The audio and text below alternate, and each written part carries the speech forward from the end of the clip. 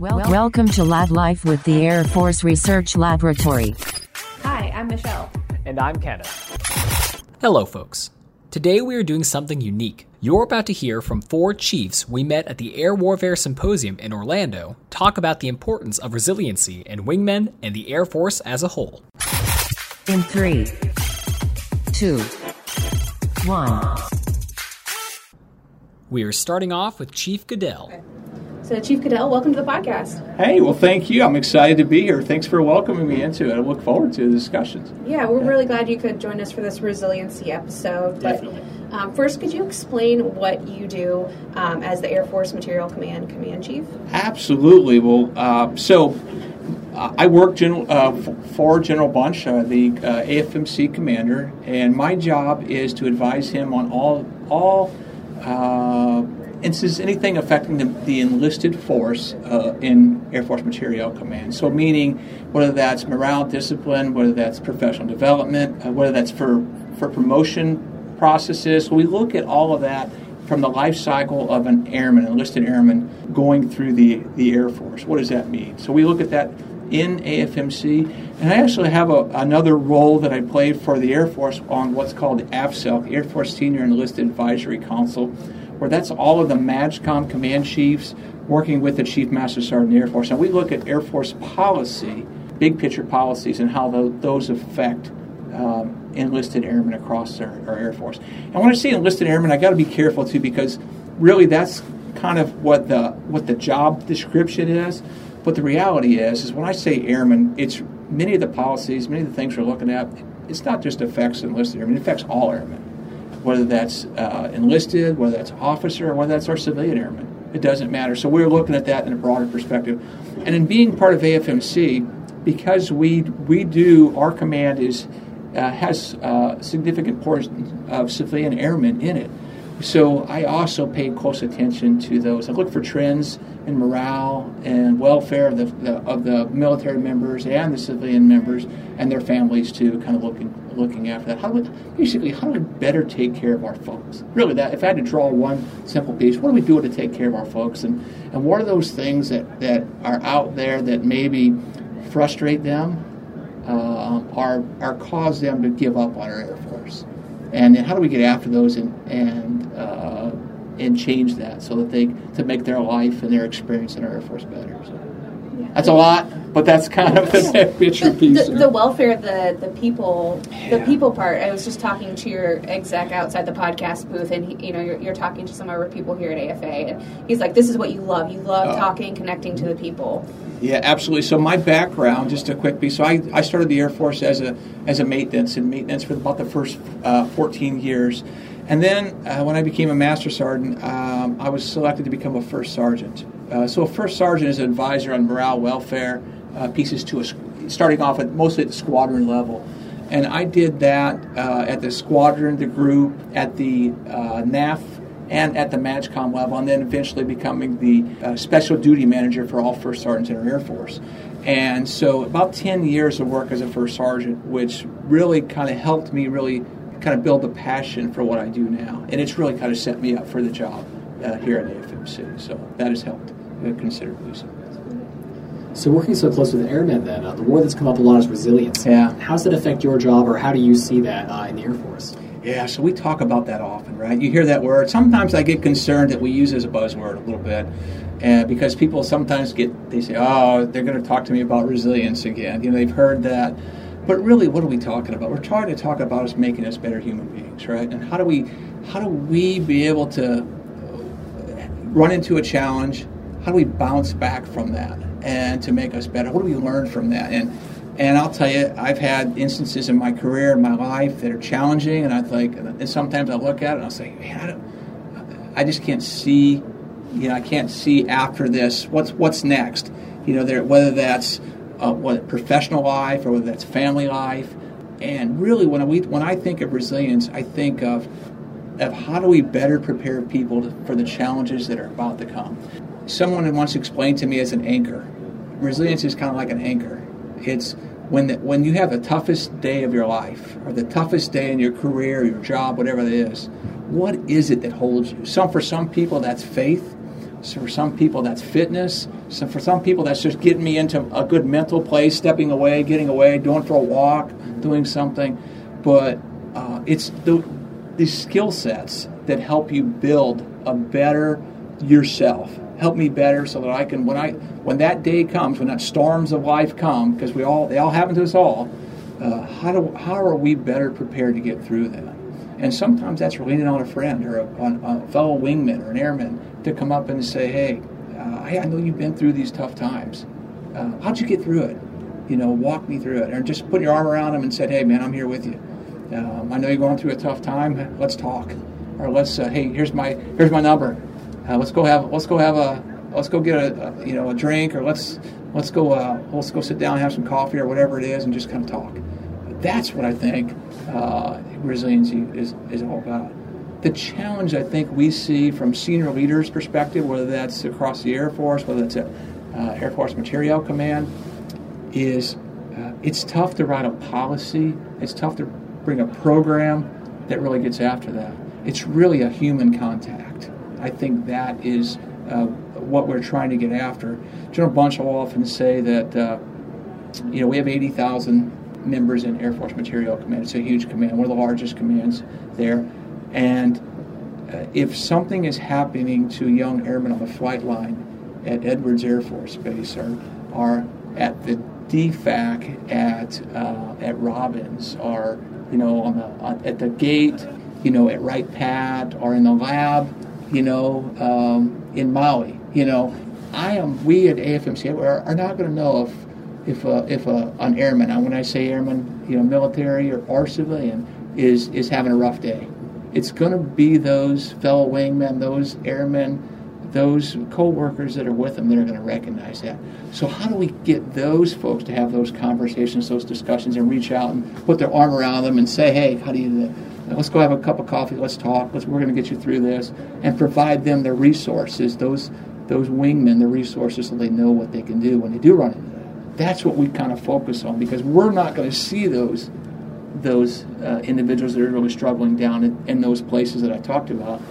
But we know that there are others that are working with them that are going to see that. So what we need to do is help prepare them, give them the resources so that they know who to reach out to when those things come up. That's where we kind of put our focus on that. So.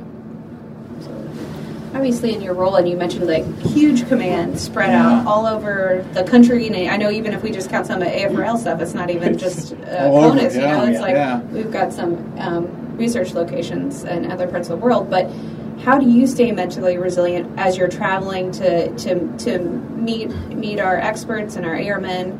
What steps do you take? Yeah, so that's a great question. So I will tell you first. I got a wonderful support system. My wife, Rhonda, she's been in this journey with me in the Air Force my entire career. She's been with me. We were high school sweethearts, so we've grown up in this Air Force for the last 28 years. And she's my rock. She's someone I can lean on. So I'd say that's what I think we need. Is we all need those. We need somebody that we can reach out to, and she's there to tell me when, hey, you need to take a step back. Sometimes if I get out of kilter, or if she can look at me and say, hey, you look a little tired today, or hey, I think you need to kind of take a step back. We spend a lot of time, General Bunch and I spend a lot of time on the road, and we do that because we want to hear from our airmen. Being able to sit at Wright Pat in the headquarters building. We have a lot of great Americans up there who are every day trying to get after the problems in AFMC and really in our bigger Air Force and really trying to make our Air Force better for the future. But I think some of the great ideas that we get are from the airmen that are in the field. And it's getting out to talk to them and hear from them. I just spent a few minutes with a couple of airmen here at AFRL at the booth here talking to them. And they're inspiring. When you hear their stories, you listen to, they're excited to be here at AFA. They've never been to anything like this. And when I sit there and talk to them and listen to them and their stories, hear a little bit about their families, why they joined their Air Force, what kept them in our Air Force, that excites me. That's what keeps me going. That's what, that's what makes me want to get on that airplane to travel to that next installation or go talk to them, because I know there's great airmen there and their families that are working each and every day, and they're doing selflessly on behalf of our nation. I say oftentimes that the talent that we have in our Air Force, they could do many things. They could make a lot more money with the talents and the skill sets that they have, in the civilian sector. And we as an Air Force, we really as a Department of Defense don't have a big enough budget to pay them really what they're worth. But they do it because they want to serve. They want to do something bigger than themselves. They want to be part of a team that's doing incredible things for our nation.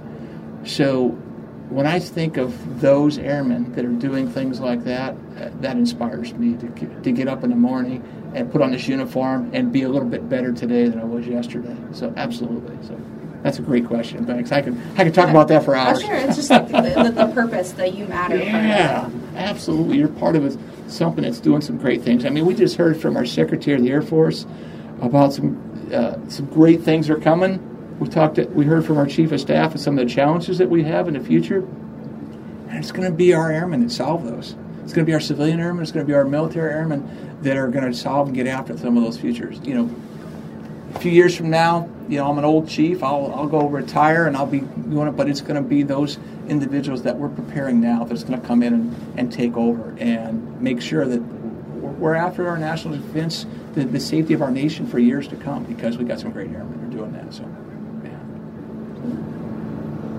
So something we've already asked a few other people. We're not sure in terms of resiliency or even kind of that self-reflective look. Do you have any books or things that you read that kind of helped this journey? Yeah. So I've read quite a bit of books on just kind of looking at yourself in perspective and taking a look at what you do. What I do is I keep my list in my phone, because people ask me all the time, and they say, "Hey, Chief, you got any good books there?" And what I do is, and sometimes what I'll hear is from someone else who will ask me and say, "Chief, I've got this great book, and I think you need to take a look at here." But basically, there's the one that I like the most. It talks about taking a look at who you are as an individual, and the name of the book is not coming to my mind right now. I've read it about a year ago, but the premise of the book is, it's The Power of Moments. Okay. Is the name of the book. And really what it opened my eyes to was there's moments in your life that we all remember. Whether that's your high school graduation, your prom night, your graduation from college, or something. There's events in your life that have impacted you, and they're different for everybody.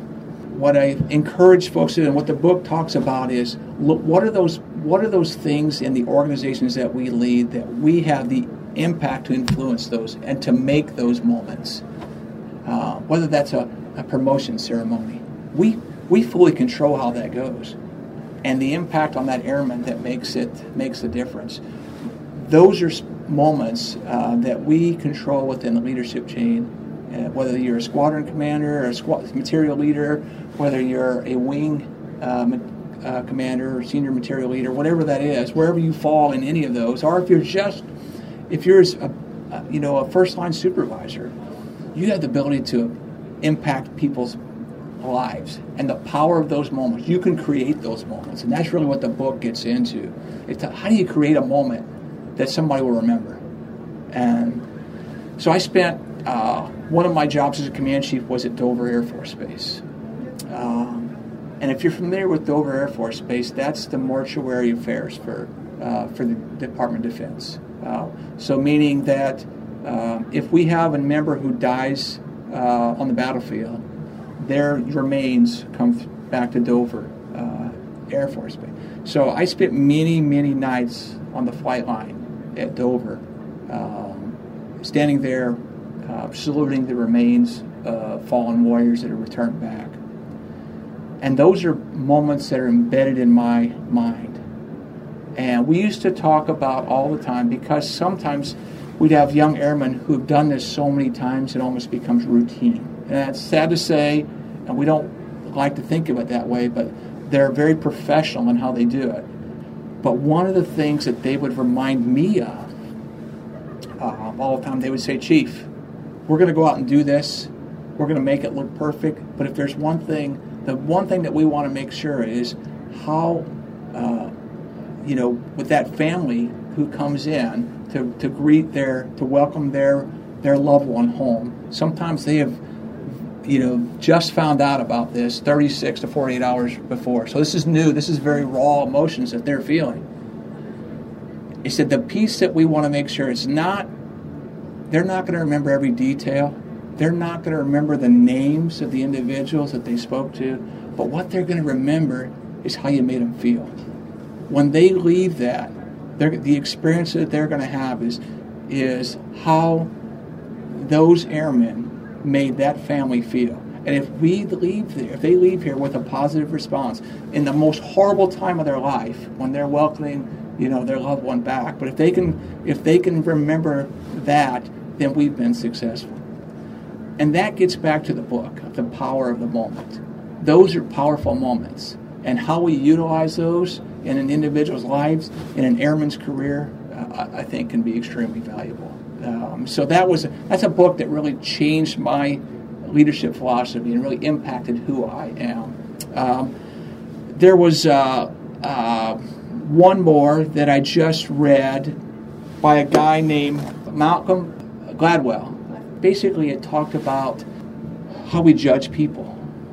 It really looked at how we look at individuals. Sometimes we look at someone and we are not a very good judge of character. We like to think we are, but it gave really examples in this book of how sometimes we've had the best professionals, FBI agents and stuff, who were on a case and they thought that, and they overlooked something that was really obvious in this side because they just didn't see it. So that changed my dynamic of thinking, how do I evaluate talent?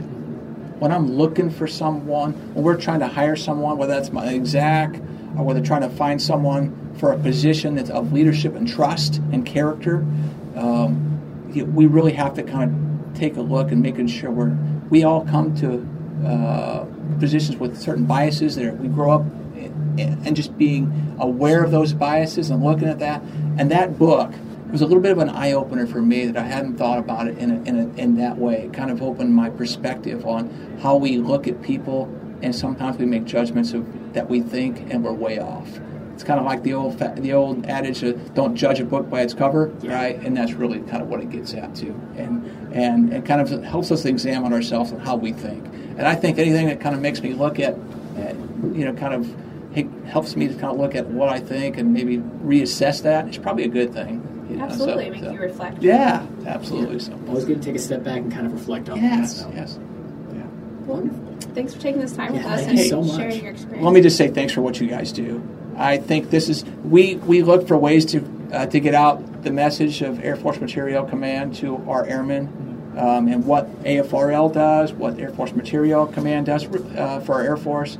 And just unique ways to do this is always great. So thanks for doing this. Thanks for the willingness to kind of step out and bring some people in here to share the message here. We love our Air Force. We love what we're doing, and you guys are a great part of that too. So thank you. Yeah, we love sharing the message. All right, thanks. Now we are speaking with Chief Eishen. So, Chief Eishen, thank you for joining us today. No, thanks. If you'd be able to start things off by saying who you are and what you do for the Air Force. Yeah, sure. My name's Ian Eishen. I'm a command chief at the 412th Test Wing. That's at Edwards Air Force Base, California. So about 80 miles north of L.A., just outside of Palmdale and Plant 42. And really, that whole area, kind of the center of aerospace testing for a long period of time. Edwards, our job really is developmental test for the Air Force, mainly on the aerospace side. So really every aircraft in the inventory, we are probably testing it now or have tested it in the past, along with we have hypersonics, autonomy, artificial intelligence, and counter UAS also in our portfolio. So if any of those projects come on line and anybody needs anybody to test it, we do that. And then we partner within the operational test side. So we do that first testing and developmental test, pass over to operational test, and then try to make sure everything is exactly as it should be before it goes out to the warfighter downrange. So you really cover a large scope then, almost every day. It's one of the weirdest bases because, a normal base you might have F-22s and you have, 50 of the exact same version of an F-22, which is great for projecting combat power.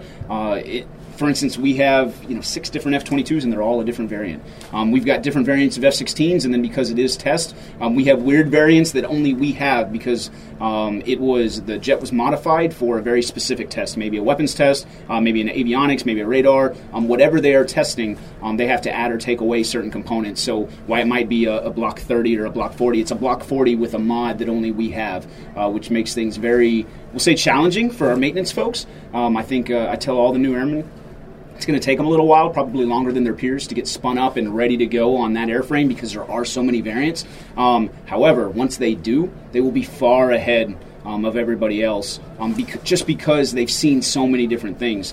And then, for instance, we've been testing the KC-46 for over 8 years. However, it just went live to McConnell earlier last year. So they're touching it for the first time. They're playing with it for the first time. We've had airmen touching that thing for 8 years and are really subject matter experts on it. So if you really want to see kind of what the Air Force is doing 10 years from now, much like AFRL, that's what the test center is all about. Absolutely. You guys have some amazing facilities. I mean, rocket stands is just unlike any other base anyone would picture, really. It's a weird base. I mean, there's a reason that Chuck Yeager and his whole team went out 70 years ago, to find this base in the middle of nowhere that had this giant lake bed where you could put 15 different airstrips on it and land the space shuttle because, you have a 50,000-foot runway. You can actually see it from space. That is wild. Yep. We also have it is, Seriously. and they the earliest shuttle launch. We have a stand sitting on the lake bed right now from when the space shuttle landed. And we had to build the stand for Ronald Reagan to see everything that was going on and to view it. The partnership, we've got NASA on base. We have AFRL Rocket Lab on base. We also house the test pilot school, so a master's degree course that trains our test pilots, which then do all of these really dangerous, but they mitigate that risk, but dangerous things. And then a lot of them go on most of the Virgin Galactic and Blue Origin, and most of the astronauts either graduated from our test pilot school or the Naval Test Pilot School. Yeah, we had Captain Nyack on the earlier Yes, we did, episode. yeah. He was going to test pilot school. That's cool. Yeah, it's. I wouldn't want to do it, but the coolest thing, so I can sit with our wing commander, and most people, if you're jumping into a new airframe for the first time, you might go through months of academics and then months of right seat, left seat, and you don't fly that plane for maybe 6 months in, and that's after you're a trained pilot. Whereas, one of these experienced test pilots, they can look at a plane, somebody can kind of talk to them for about an hour, and then they jump in and fly for the first time. I can't even imagine. I can't either. I see it.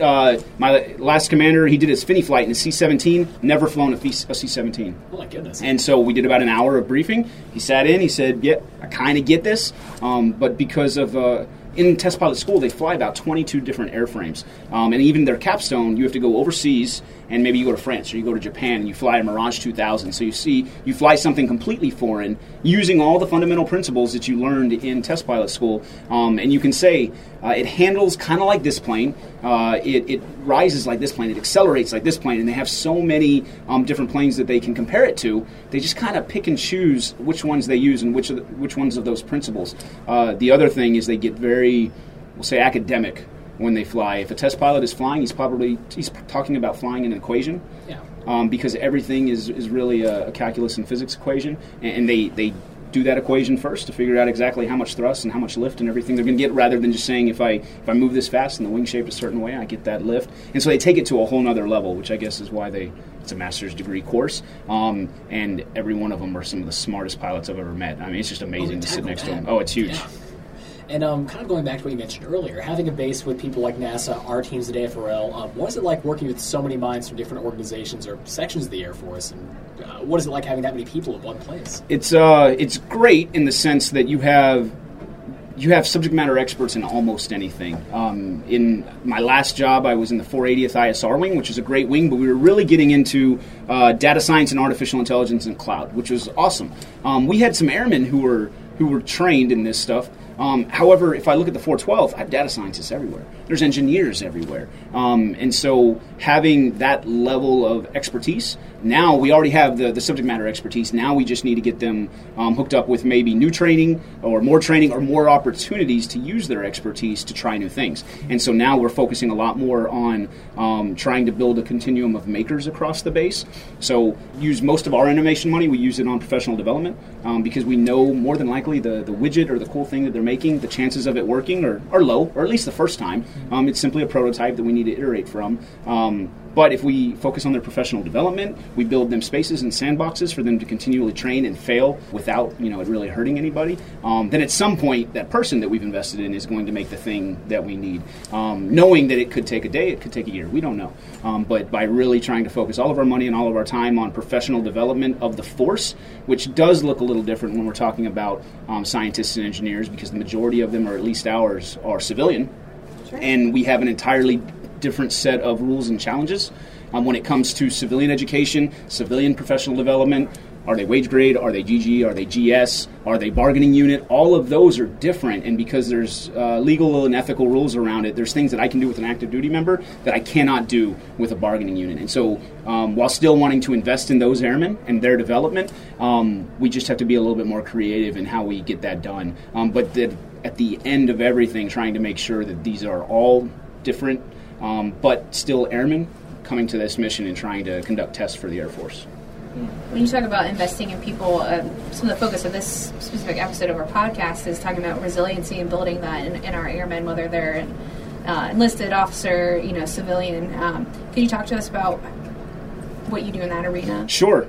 So resiliency has been a thing that, the whole Air Force has been talking about it. Coming from the Intel world, Intel at one point was one of the highest in suicidal ideation and depression and a lot of these warning signs years ago. And so our wings did a lot of, we had a very concerted effort to make sure that we, there wasn't one thing that would fix it, but just tried a lot of different things, and each one helped a little bit. One thing we've been doing is we are establishing teams of what we call resiliency teams, but a chaplain, a psych, Airmen and Family Readiness Center, a counselor maybe, and getting them where airmen need them instead of them being an office somewhere on base. They are that, and that's kind of their headquarters, but they also have an office on the flight line, and they also have an office with security forces. And instead of being this person that you come to for the first time when you have a problem, they become a member of that team that we talk to about a game that we talk to and we go have fun with, and they're one of our team who also has some expertise in this. And so now, instead of that, trying to introduce all of your problems for the first time to a chaplain you don't know, it's somebody you've been hanging out with and they just happen to have chaplain skills. It lowers that barrier to entry, and it allows people to feel a little bit more comfortable with them. One of the things with Edwards is we feel that almost all of those problems come from a lack of community. It was said here as well. So everything we do is centered around community. We worked really hard to get a Wingstop on base. It's the first Wingstop in the DoD.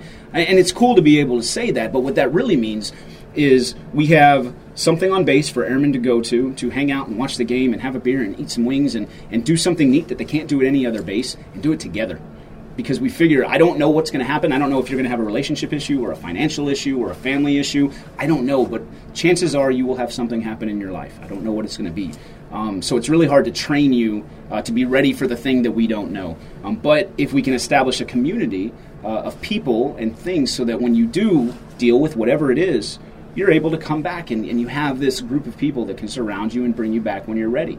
And so everything we do is building that community, putting internet in the dorms to make sure our airmen have, they come in because we're kind of far from things. Cell phone service might not be the greatest. And so to be able to come in and still talk to your family and still use social media and keep that community alive until you can develop your own in the dorms with your friends and your new friends. Trying to bring electric scooters on the base and bring a scooter share so that when you show up, if you don't have the greatest sponsor, which we all know never happens at all, but it does, that you can still get to the BX and you can still get to these places to hang out with other people.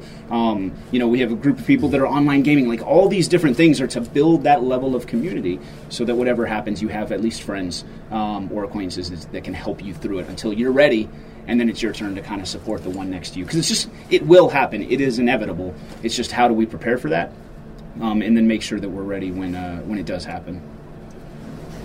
So touching on some of those threads then, what advice do you have for airmen who may be looking for help or maybe seeking that assistance? It's really, find it wherever you can. This is why we are so active on social media, between Reddit and Facebook. I even have a MySpace page. If you want to go to MySpace, wonderful. yep. 412 Test Wing Command Chief on MySpace. Doesn't have a lot of friends. Tom is no longer there, and so we can't. He left? He did. He sold the company. But so I don't have any connections yet on MySpace, but on Facebook and Reddit and on Xbox Live and these other mediums, there's airmen on there. And if that's where they are and that's where they want to talk, that's where we'll talk. And so you'll see somebody post, hey, I'm not doing well. And it's nice because they can do that anonymously, so they feel safe in doing it. And then we can talk. There's multiple airmen that we talk to and that I'm talking to now, and we're texting back and forth. I have no idea who they are. I know their username, and that is it. And then I know things about their life that they've chosen to tell me. From there, I can help them as a command chief and say, hey, here's my advice, or hey, I have somebody who can actually give you or help you with this thing. And if I can't do that, because as a command chief, I don't make a lot of decisions. I influence things, but what I can do is now I'm a partner with you on this journey. So you're not dealing with this thing alone. And then I can use what I know and what in my network to help you try to deal with it. Again, to build that community around you, even though it may just be virtual. And so we really try to get on there. And especially if you're feeling, a week ago we had an airman jump on and say, I'm in a bad place. I'm hurting and I'm in a bad place. I have no idea who this airman is, but we start talking back and forth, and at some point we find out they like to play video games. So we move that conversation to Xbox Live. And now we can play PUBG or Call of Duty or Rocket League or whatever they want to play and still have that conversation. And it's still anonymous for them as long as their Xbox Live handle isn't first name, last name. Yeah. We can still have that conversation. And now we're talking. And the more that I can get them not thinking about that and just talking to a friend, it at least gives them some time. I can kind of assess them and figure out where they're at, and then provide support if they need it, and if they really need it and really want it. And then hopefully we can schedule another time. Hey, let's play tomorrow. Now we have something to look forward to, because I don't know what kind of community they have at that base. And I love the fact that social media and this online presence, it's not good, I don't think, to be completely online 100% of the time, but there is a lot of value to that community if that's what you have. And so we've been working really hard to try to establish, the quintessential open door policy. We all, every good chief, every good commander has an open door policy. But the problem is, I'm here right now. I'm not at my office, and so my doors might be open. I don't know. I'm not there. But if you were to walk in it, I'm not there. But I am on Xbox Live, and I am on Reddit, and I am on Facebook, and I'm on MySpace, and there's a million ways to get a hold of me. So that open door is virtual, which also allows people who aren't stationed on Edwards to also walk through that door if they need to. Wow, I had no idea. Xbox Live. you're really meeting people where very they're much at so, and where they're comfortable. And it's fun. You establish that relationship, and then they open up, and then you can go on to mentorship if necessary. And at the very least, now you're talking to a whole other group of airmen from another AFSC, from another base, from another MAGCOM who has an entirely new or different set of challenges and problems, and use what we know and the advice that we have, maybe to at least give them the next step. Another interesting thing we're doing with resiliency is we've got actually 2 SBIRs right now really focused on resiliency. One of the ones I'm most excited with is we partnered. Can I talk about the company name before partnering with them? I think so. Absolutely. So we partnered with a company called ABZ Labs. And if you guys have messed with SBIRs, a lot of companies will come in and say, your problem, use my widget, and it's done. It's solved. And sometimes they're right, but sometimes they're not. ABZ Labs, one of the interesting things about them is both of their co-founders they're IDEO designers. So they went to IDEO, which is a design institute, or really a design consultant company in San Francisco. They're very popular, very famous. They partnered with the Stanford D School. There's a lot of, we'll call it, merging between the two. A lot of the IDEO designers also taught at the D School and vice versa, and so they're just very friendly. And when we get into design, not just functional design of things, but of processes and culture and organizational design, they're probably some of the premier ones. We actually took a lot of training from IDEO, which is why I can talk about them. But ABZ Labs came in and said, okay, here's your problem. And one of the consultants actually tried to say, yeah, just use our thing and it's solved. And they actually stopped him and they said, I don't know.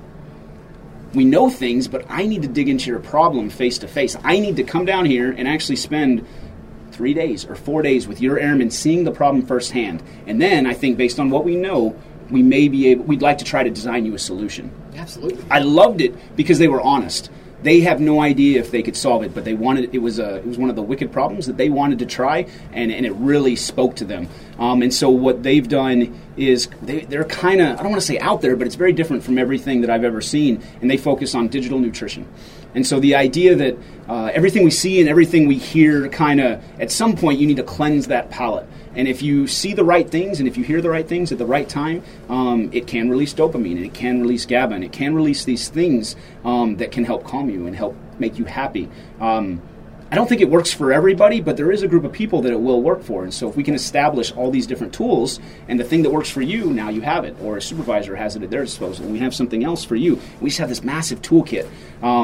I think there's goodness there. And so what they did is they took their very good UI and UX and built this app that's now being tested by the military. Really, these people that are on shift work, that may be on shift and on nights for weeks or months or sometimes years at a time, doing remote combat-related stuff from home station. You know, you're doing this thing where you're wired into a combat theater, and then bombs on target type stuff, and then the very next moment you're going to a kid's soccer game. And there's this weird transition that has to happen, and if you don't do it right, that'll wear on you. And so this is why we need this embedded team, resiliency teams right with you to see your problem, to see what's going on so you can talk to. And then this tool is another thing. I don't know if it's going to work, but we're really excited about what it's doing. And at the very least, it's opening up the conversation between industry and the military on resiliency and on different ways, and it's letting us try these new things. And that was made possible through AFRL, through the SBIR program, and the fact that through AFWorks and SBIR and all these teams working together. Small business. Yeah. Yep. They took care of the hard stuff for airmen, which is contracting and the legal and ethical reviews, because I can't do that. I'm not trained. But I am a user, and I have a ton of users as airmen who have problems. And so they added this really cool capability and gave it down to the lowest level on an airman that has problems. And now that airman is able to be part of the user design process and validate. And then at some point, if it makes sense, it will go back up through that system. And we'll palm and we'll try to figure out how to make it a thing and deploy and scale. But at least in the meantime, we have a team of people who are really trying hard to help us solve our problems. And even that process, we're learning a lot, and airmen are able to kind of confront what they're dealing with throughout it. So it's a I don't want to say weird, it's atypical, we'll say, but there's going to be a group of airmen that it works for. And so I can't wait to see it. We downloaded it. It went out live about 2 weeks ago. I've got it on my phone. I've been using it every day, and we've got different shifts using it. The other nice thing about it is trying to figure out where people are at. So, if I were to ask you, hey, could you fill out the survey for me, that might take a while. But instead, you jump on, and it goes, how are you feeling? And there's just a little slider. You slide up higher if you're really happy, and you slide down lower if you're not so happy. And then you do it again tomorrow, and you do it again tomorrow, and your whole shift does it. And so as a leader, we can start to see, whoa, my night shift is doing all right. They're on an uptrend, or they're on a downtrend. What's going on? Now, It's just an indicator. It doesn't tell me why, but now as a leader or a manager, I could go through the forensics necessary to go, why? Was it exceptionally stressful? Is there something else going on? Are people not eating? Are they not sleeping? Did we just change shifts? What are the causal factors of that? And then how do we mitigate that in the future? And so it's an indicator that we just don't have in any other way. And then at the same time, once you drag your slide bar, now you enter into this portal to start trying to use this to see, if I use this, does that bar go up or down? And I think some are going to see it as kind of weird and kind of kooky, and maybe, but I think there's a huge chunk of people that are going to really like it. And even if they don't, we're going to learn a lot, and we're going to use that to iterate and move to the next step of whatever that is. So it's a different look and a different take on resiliency, but it's, again, building community, making sure leaders understand what's going on, and then adding all that together to hopefully take care of as many people as possible. Yeah, and as we've heard, there's no single answer for resiliency. There's many different avenues to take, and this is great because you mentioned it's personal, customizable, and anonymous. People need that in some cases to really open up. Yep. And that's honestly brilliant. We'll see. Yeah, we'll see. You're right. It's we're learning a lot, and the fact that we're talking about this is just another step. We're talking about resiliency more and more, and so just bringing it out into the open, I think, helps people feel a little bit more comfortable. I've been in units in the past where you had to go talk to a psych. That was just it's like your physical checkup. You go to a PHA, you got to do your dental, you got to talk to the psych. That's just standard. Now, just like at dental or at your PHA, they may look at you and go, hey, you need a specialist. and now maybe your heart's off or you have something else going on. But you do the same thing with your mind. You talk to a psych and they kind of evaluate you in about 30 minutes, 45 minutes, and they go, something's going on. I need you to go to a specialist. And then you go to a specialist and you deal with whatever that is. But you get this triage done once a year just to make sure you're good. And the greatest thing about that is everybody did it. It was standard. It wasn't like I had to hide it that I was going to talk to a psych, because everybody talked to the psych. It was part of the job. And so any sort of negative connotation that may come from talking to mental health or talking to an expert is removed, because we all do it. Yeah. From the commander to the chief down. Everybody does it. And if you need to go talk to a specialist, it's like having a messed up knee. It's just you need to fix your knee. Are you going to go through rehab? If you need to go through some sort of inpatient to fix whatever's going on with you, you need it. But when you remove that connotation, it's amazing how many people are willing to come out and talk about it, and actually, again, share, because it's not embarrassing to have to talk to a psych. It's normal. And so now people share more. Now they have a larger community because they're not hiding it from anybody. And it just is kind of cyclical how it helps each other. So, again, just another piece of trying to help with this resiliency thing.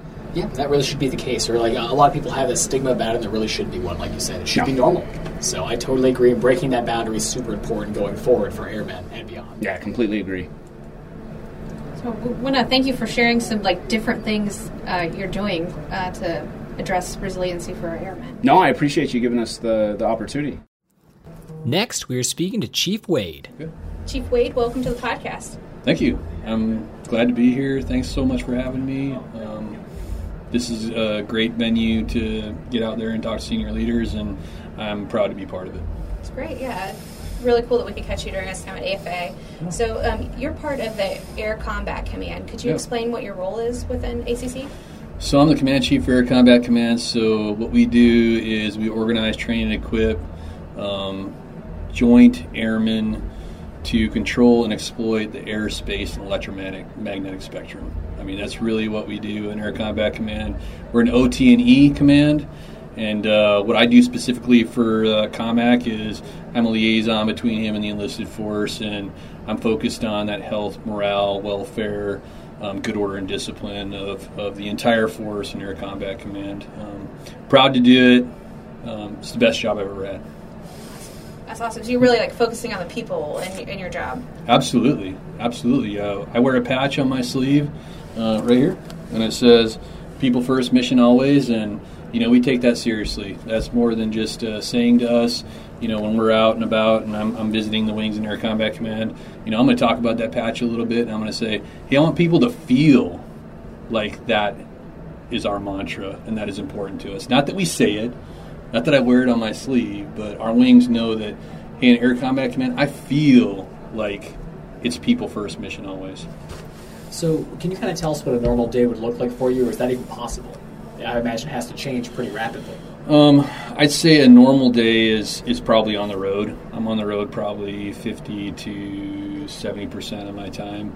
I mean, ACC's got 35 wings out there. There's 27 that are enduring wings. And then we've got 8 expeditionary wings out there. So we've got 35 total. We're looking at, 93,000 airmen and civilians in Air Combat Command. So our mission's global. It's all over the place. Air superiority, rescue, precision ground attack, cyber, intel. We have just tons of mission, and it's very exciting. So on the road, seeing those teams is really the most important thing I do. I cannot be a good advocate for Air Combat Command. I cannot call myself the senior enlisted leader for Air Combat Command if I don't have the voice of Air Combat Command, and the only way to do that is getting out there and seeing people. So seeing people, traveling, and then just managing the human resource, managing any issue that comes up. I mean, it can be really anything. Managing my email and advocating for our airmen and our missions in that organized, train, and equip role. There's gaps every day, right? I mean, people wake up every single day with a gap between my requirements and the resources I have to fulfill those requirements. And it's my job to get out there, understand those, and help resource our leaders as best I can. So travel, resourcing our airmen with everything they need to do their job, that's a senior enlisted leader's job. and we talk about everything that our airmen need to do their job. That probably includes things like resiliency, and that's what we're kind of focusing on this episode. Can you talk to us about how you try to help your airmen be more resilient? Absolutely. So I would say that resiliency is one of those topics. There's a couple of things I like to talk about when I'm out talking to airmen in Air Combat Command. One of them is innovation. Resiliency is something that every time it comes up, that's probably going to dominate the rest of the conversation. Everybody wants to talk about resiliency. Everybody's concerned with it. I love the attention that we're giving it in Air Combat Command because that's the right thing. The airmen want to talk about it. I'm talking about it, and I want to share with you, kind of my message. My message is really three things. I want every airman in Air Combat Command to know three things. First thing is, somebody knows me. Something very simple. Somebody knows me. I was at an event not too long ago. This was at Andrews. It was our command chief orientation. We had a speaker up front, and he had the beginning of a sentence, and he gave it to all these new command chief candidates out there. He said, if you're going to lead me, you must, and then it was open-ended. He gave everybody a minute to think about that. And then he went around the entire room, and there's like 100 of them in there, right? What did you say? What did you say? What did you say? One thing that stuck out to me, now there were a lot of answers in there, okay? Sure. But one thing that really stuck out to me was, if you're going to lead me, you must know me. That's what they said. You got to start with, hey, you got to know who I am, right? Something really simple. So I think every airman in Air Combat Command needs to say, hey, somebody knows who I am. We are 332,800. That's our top line this year. In RegAF Air Force, that's the size we're going to be. I cannot imagine an airman feeling alone in an organization that's 332,000 strong. And I don't want any airman in our organization to say, I feel alone here. So they got to say, somebody knows me. The second thing I want them to be able to say is, somebody cares about me. Not only do they know me, but I know genuinely in my core that this person cares about me, knows who I am, cares about my development, cares about me personally as a human. I need every airman to say somebody cares about me. Absolutely. And this one might be the most important. They got to be able to say somebody needs me. I remember hearing another speaker who said he told a story about a high school in Colorado, affluent neighborhood, had issues with suicide. There was like an attempt, there were some ideations, and they felt like, hey, we've got an epidemic going here with suicide and it needs our attention. So he goes there, he talks to all these kids that are having some issues, and he found out their families were good families, two-parent families, middle to upper class households. They were good students. They were popular students. They were athletes. They were in clubs. They had social connections. That's what was throwing everybody off. It just didn't fit their minds of what they think someone who would think about suicide would be like, right? Not these kids. And he came back and he said, hey, I talked to all these kids and here's what they told me. Somebody loves me. I absolutely know that without question. I am loved. But nobody needs me. They said, nobody needs me. I think every airman in Air Combat Command, I want them to know that we need them to come to work tomorrow. Every airman is an important part of our team. And they have to know that in their guts. Every single day, when they leave work and they come back in the morning, they go, they need me here. My team needs me to be here. If an airman can say, somebody knows me, somebody cares about me, and I'm needed, I think that does a lot for their inner strength and their resiliency, right? At least when it comes to thinking about doing the ultimate thing and taking their own life, right? It's really hard to do that, I think, if they can say that. So that's my message when I'm out talking to airmen, and I think it resonates with them. I think everybody at one time or another has felt, hey, lonely or not needed or maybe more trouble than they're worth, and I think that for the most part they can relate to that, and they're going to do something about it, right? Because they can relate to it, they felt that way, they're going to act on that. That's what I talk about when I'm out with our airmen and we're talking about resiliency. Everybody wants to have like purpose. Like when you got to the third part, I was thinking like purpose. Like there's a reason for me to come to work today, or to be present for your family or whatever you think in your life. It's not just about work. I mean, that's a huge part of our mission and everything. But. Absolutely. I mean, Daniel Pink wrote a book, called Drive, and he talks about mastery, autonomy, and purpose, right? Having purpose in your life, I think, is a very important part of resiliency, and it makes people strong. It makes them be able to bounce back.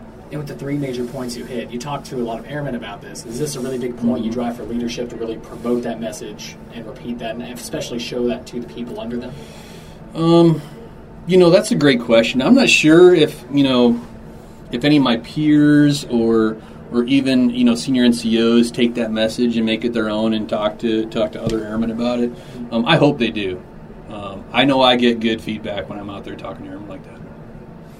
Yeah, it felt powerful here today. Honestly, that was words fantastic. Really Good. It's great. Thank you. Yeah, thank you. Hey, can I use this podcast too to kind of push something that we're trying in ACC called The Bridge? Please. Absolutely. Right. So we had Resiliency Tactical Pause, and hey, we wanted to use that as a forum to go, hey, what are we not thinking of? Right. I'm 45 years old. I've been around a long time. I don't have all the answers about what's going on today with our young people. There's some gaps out there in our knowledge probably, and we're going, hey, what can we do? So we took that time to go, hey, let's take a look at this. What can we do in ACC? We created a website called ACC's The Bridge. And what that does is we want to bridge communities. We want to bridge people together. We want to give a resource to all our airmen in Air Combat Command. And it's brand new. We just started it. But it's a one-stop resource page. And obviously, initially, what we have is a bunch of links to helping agencies, right? So you'll have Military One Source on there. You'll have mental health, Airman Family Readiness Centers, MRTs, chaplains, RTAs, right? There's a link that all these airmen can click on, and families too, right? I tested this out. It's brand new. I typed it in on my pad on my civilian machine just to make sure that I can get to it because it's for families too, right? And we want them to have these resources as well, and they can get to it. There's 3 links on there with Equip, Engage, and Empower. Equip is just leadership tools. Right there, you'll see a message from General Goldfein about resiliency. That video's on there. You'll see the message from the Chief Master Sergeant in the Air Force. Right. You'll see Invisible Wounds paper in there. Resilience Tactical Playbook is loaded under Equip for leaders. There's another banner where you can engage, and this has like chats. It's a place for people to come in. If you've seen in Facebook, they got the Airman NCO, Senior NCO page. And that's used a lot for airmen to chat with each other and families to chat with each other and talk about situations at work, and it's pretty popular. I mean, it pops up on my feed. This is a place in ACC for people to get on, and you can chat with each other, you can connect with each other. That's the goal. And we also have bulletins on things like compassion, courage, humility, sleep quality, road rage, all those things to make yourself more healthy overall. Right? Yeah, there's some tools there. So that's on the engage part, and lastly, empower. Again, this is new. We don't have a lot on the empower part yet, but this is just a place to showcase best practices, right? If we go and visit Shaw, maybe they've got a best practice that we want to share with everybody else, and we can package something up and put it on our website. Maybe it's Seymour Johnson, Tyndall, Nellis, what have you, but we're going to have a place, a repository for, hey, if you don't have the great ideas, they're out there. We want you to at least see what other people are doing, right? So that's something that we're working on, and I want to bring it up just to say, hey, maybe you're not an ACC airman and you're listening to this podcast. You don't need to be an ACC airman. You can see it, and I think it'd be really powerful if it wasn't just a MAGCOM page, but it was a squadron page, it was a flight page, it was a group page, it was a wing page, and they just kind of pop up everywhere, and everybody has their own community, their own links, their own place to connect, their own place to engage, their own place to empower leaders. I think it's something that we're going to try in ACC. We'll see how it goes, and I'd like to see others, take a look at what we're doing, and if you think it's worth it, implement it at your level, whatever level that might be. Yeah, the more we facilitate that message and a network for people to go on, I totally back it up. That makes sense. Absolutely. Are there any other tools or processes or advice that you give to airmen about so that they can be more mentally resilient? Yeah, I mean, there are a couple things that pop into mind. One's we still need to foster the idea that getting help is a sign of strength. There's still this idea that permeates through our Air Force that you have to be perfect. you can't ever take a knee, you can't ever have a bad day, or that says something about you personally. You're not strong, you can't hack it, you can't cut it, or whatever. We still need to get over that and just understand that it happens to everybody. We just have to admit that. Senior leaders have to admit that. I have to admit that I've had bad days. I have to admit that I've gone and sought out help from professionals, mental health counselors. I've been there. I've absolutely been there. It is just a matter of time. If we're really honest with each other, it is just a matter of time. Maybe you nugged through it. Maybe you forged through it and you found a way and you got through your issue, but you could have went and sought some help, and maybe you could have gotten better faster. Right? So I think everybody has issues. We just all need to accept that. And if we encourage people to get help, maybe they get better faster, they're back on step, and they're helping out the next airman that has an issue. Yeah. Right? So that's a big part. Getting help is a sign of strength. And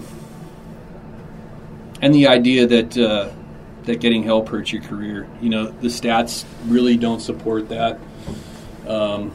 You can get help in our Air Force and still go on and have a career. It happens all the time. So I throw that out there to think about, what's success look like? It's not never having an issue. Okay? Success is having an issue and getting the help that you need and getting back up on step and learning a couple things and maybe helping the next person that has an issue. That's really success here. Yeah, you shouldn't be afraid to take mental health days and, like you said, really reflect and That's find right. the help you need. That's right. That's fantastic. Thank you so much. That's very inspiring, and people are really going to connect with this message. You're welcome. Thanks again for having me. I hope everybody enjoyed listening in, and I look forward to the next time. Absolutely. Thanks for joining us. All right. Thanks. And last but not least, we speak to Chief Barbie. So, Chief Barbie, welcome to the podcast. Yeah, thanks for having me. Like I said, this is my first podcast, so I'm excited. So Yeah, we're glad to have you. Absolutely. And you're the perfect guest for this episode on resiliency. Could you explain what you do for the Air Force? Yeah, so I'm the Senior Enlisted Advisor for the Directorate of Air Force Integrated Resilience. And what we do there, Brigadier General Tudor is our director, and we are responsible for the policy oversight and guidance for the Air Force's suicide prevention program, the sexual assault prevention and response program, and overall resiliency programming as well. One thing we're also responsible for is used to be called Task Force True North, and now we've transitioned to just True North. And really, what that is it's a concept and a model and a framework where we start to embed various helping agencies at the unit level, specifically at the squadron and the group level. And really, the point there is we really took inspiration from SOCOM's Preservation of the Force and Family concept, and recognizing the positive impacts that proximity to our airmen actually on the line doing the mission, and getting those helping resources where they operate on a daily basis is critical to helping them build resilience. So my role there is just to advise the director and bring sort of that enlisted perspective coming from the tactical realm. How does what we're doing up there and what we're thinking about from a policy perspective, what does that look like when it translates down to the airmen and their families on the line? So that's my role. It's good perspective because you've throughout your career you've come to this point where you know what the airmen are experiencing at all levels. Yeah, I think the longer you stay in, and the older you get, both in age and as you progress in rank and leadership positions, I think you really need to stay grounded. And for me, that tends to come pretty natural. I always, remind myself to, don't forget where you came from. Pick up the brass and take out the trash. I still do those things, not to prove anything to anybody. That's just the kind of the way I lead my own life from a position of humility. And so I try to bring that perspective to the directorate and the team. Again, when we're talking about things that could eventually impact our airmen and families on the line, actually doing the mission. Absolutely.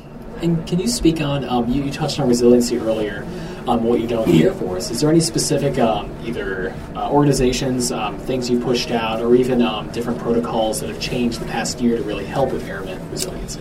One of the big ones I would say is True North. We have one of the colonels up there in our directorate and our team, obviously our entire team had a big hand in under the direction of the vice chief, transitioning into a more sustainable model. We did a short beta test at 4 bases in the Air Force, and we quickly realized that the positive impacts that proximity has on with those helping agencies to the airmen. And so it wasn't a hard decision for our senior leadership. Obviously, the chief of staff, chief master in the Air Force, vice chief.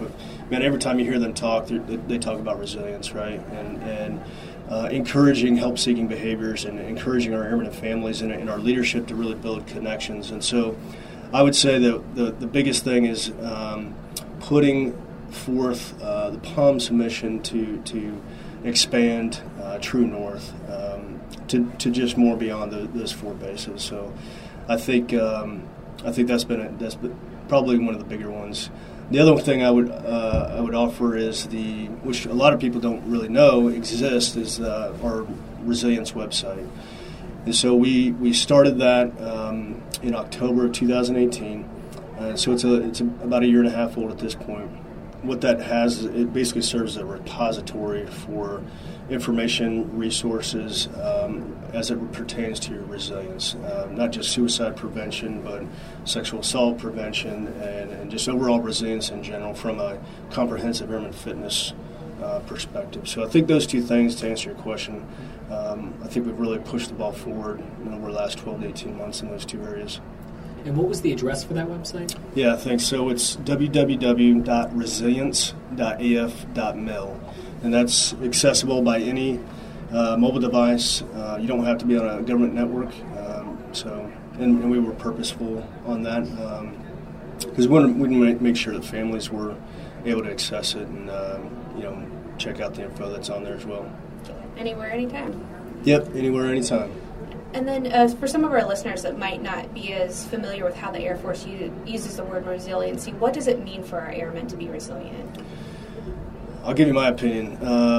Resilience for our airmen is preparing yourself for the worst case scenario. And from a warfighting service, just like everyone in the DoD, our worst day could come on the battlefield. Or it could come right outside these doors. We never know. And so, how are we mentally, physically, spiritually, and socially prepared to meet that threat when it occurs? Because the enemy always gets a vote. We don't always get to choose when those moments happen. And so, for me, it's what are we doing every single day to build individual resilience so that we are best positioned and best postured to perform when that time comes, and not only from an individual survivability perspective, but from a team performance and team survivability perspective. So that's what I think it means to our airmen. But I guarantee you ask 1,000 people here, they'll give you a different answer on what resilience means to them, and because it's a human, it's an individual thing. And so what might stress me out probably wouldn't stress you guys out, and vice versa. And so part of, in my opinion, building resilience is taking a good hard look in the mirror, self-reflecting on what my deficiencies are as a human, and then being proactive and seeking ways to shore those up and get better for me, my team, and my family.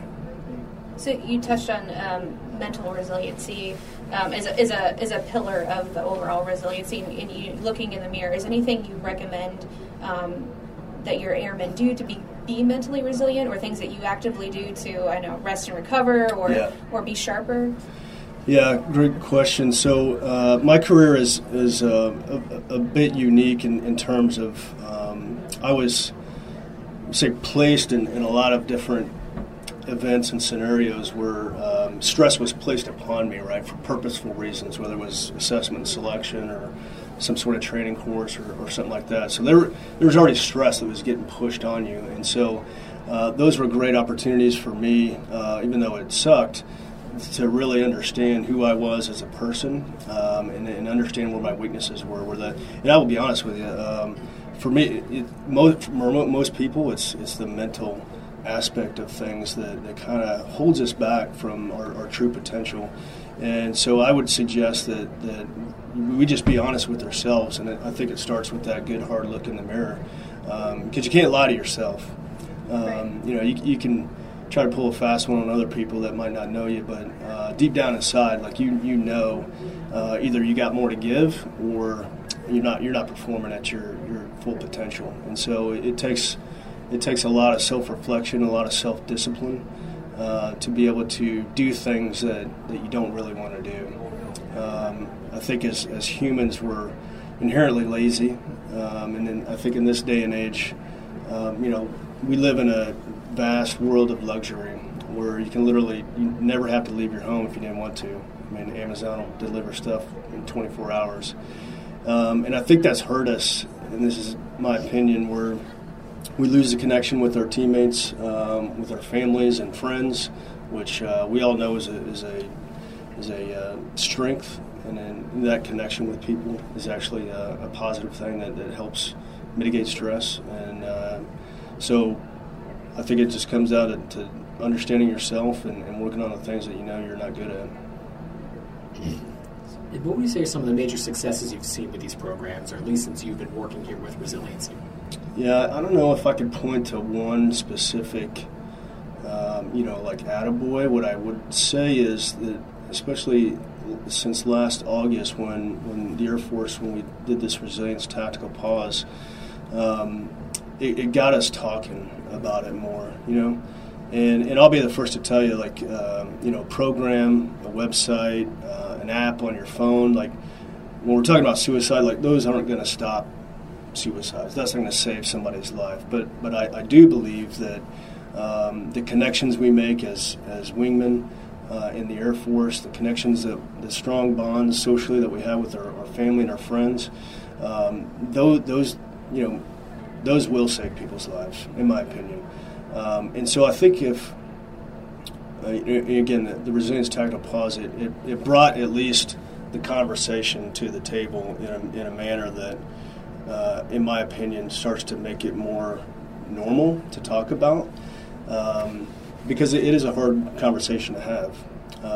It requires people to be vulnerable, to tell their own stories of failure and making mistakes, and those can be very powerful stories to build trust, build connections, and so I think if nothing else, we've started to message, whether it's mental health or suicide prevention or sexual assault prevention or resilience in general. I think we've started to talk about those subjects more often. But talking is just talk, right? You got to do something about it, and so that's really where. And me personally, I'm trying to get the field to do is like, hey, I can give you, a stack of books, a foot high, but unless you operationalize and take action on the information that's in there, it's worthless.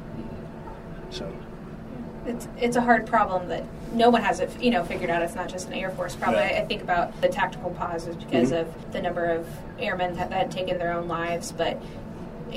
Outside of the Air Force, do you think about the celebrities that we hear in the news that seem to have like the golden life, and they come to that part too? But so talking about connections and people and knowing if your people are okay, really truly okay. Yeah, absolutely, and I think that it is a national problem. It's a global problem, and it is a complex problem. I think if humans figured out how to prevent suicide, we would have done it hundreds of years ago, and so. But yeah, I do think that building strong connections, whether that's again with your family, your friends, from a leadership perspective, what am I doing every single day to assess the mental, physical, spiritual, and social resilience of those that I lead? I think we could do a better job of taking advantage of those opportunities every single day than what I've personally seen in my career. So I think that's one area that everybody. It doesn't matter what rank you are. It doesn't matter if you're holding a leadership position or not. We're all teammates at the end of the day. Doesn't matter if you're active duty, guard, reserve, civilian. Man, like if those that you work with and those that you interact with every single day, you'd be surprised how much of a positive impact you can make from just showing interest in somebody and saying, "Hey, how's your day?" and really meaning it versus kind of just checking a box. Yeah. It's a great note to kind of wrap up kind of your role with the Air Force and what the Air Force is an element of what they're doing to work on airmen's resiliency. So, Chief, thank you for joining us today. Thank you so much. Yeah, absolutely. I appreciate you guys having me. Make sure to follow us on social media at Facebook, Twitter, LinkedIn, Instagram, and YouTube at AF Research Lab. And remember, stay curious. Logging off.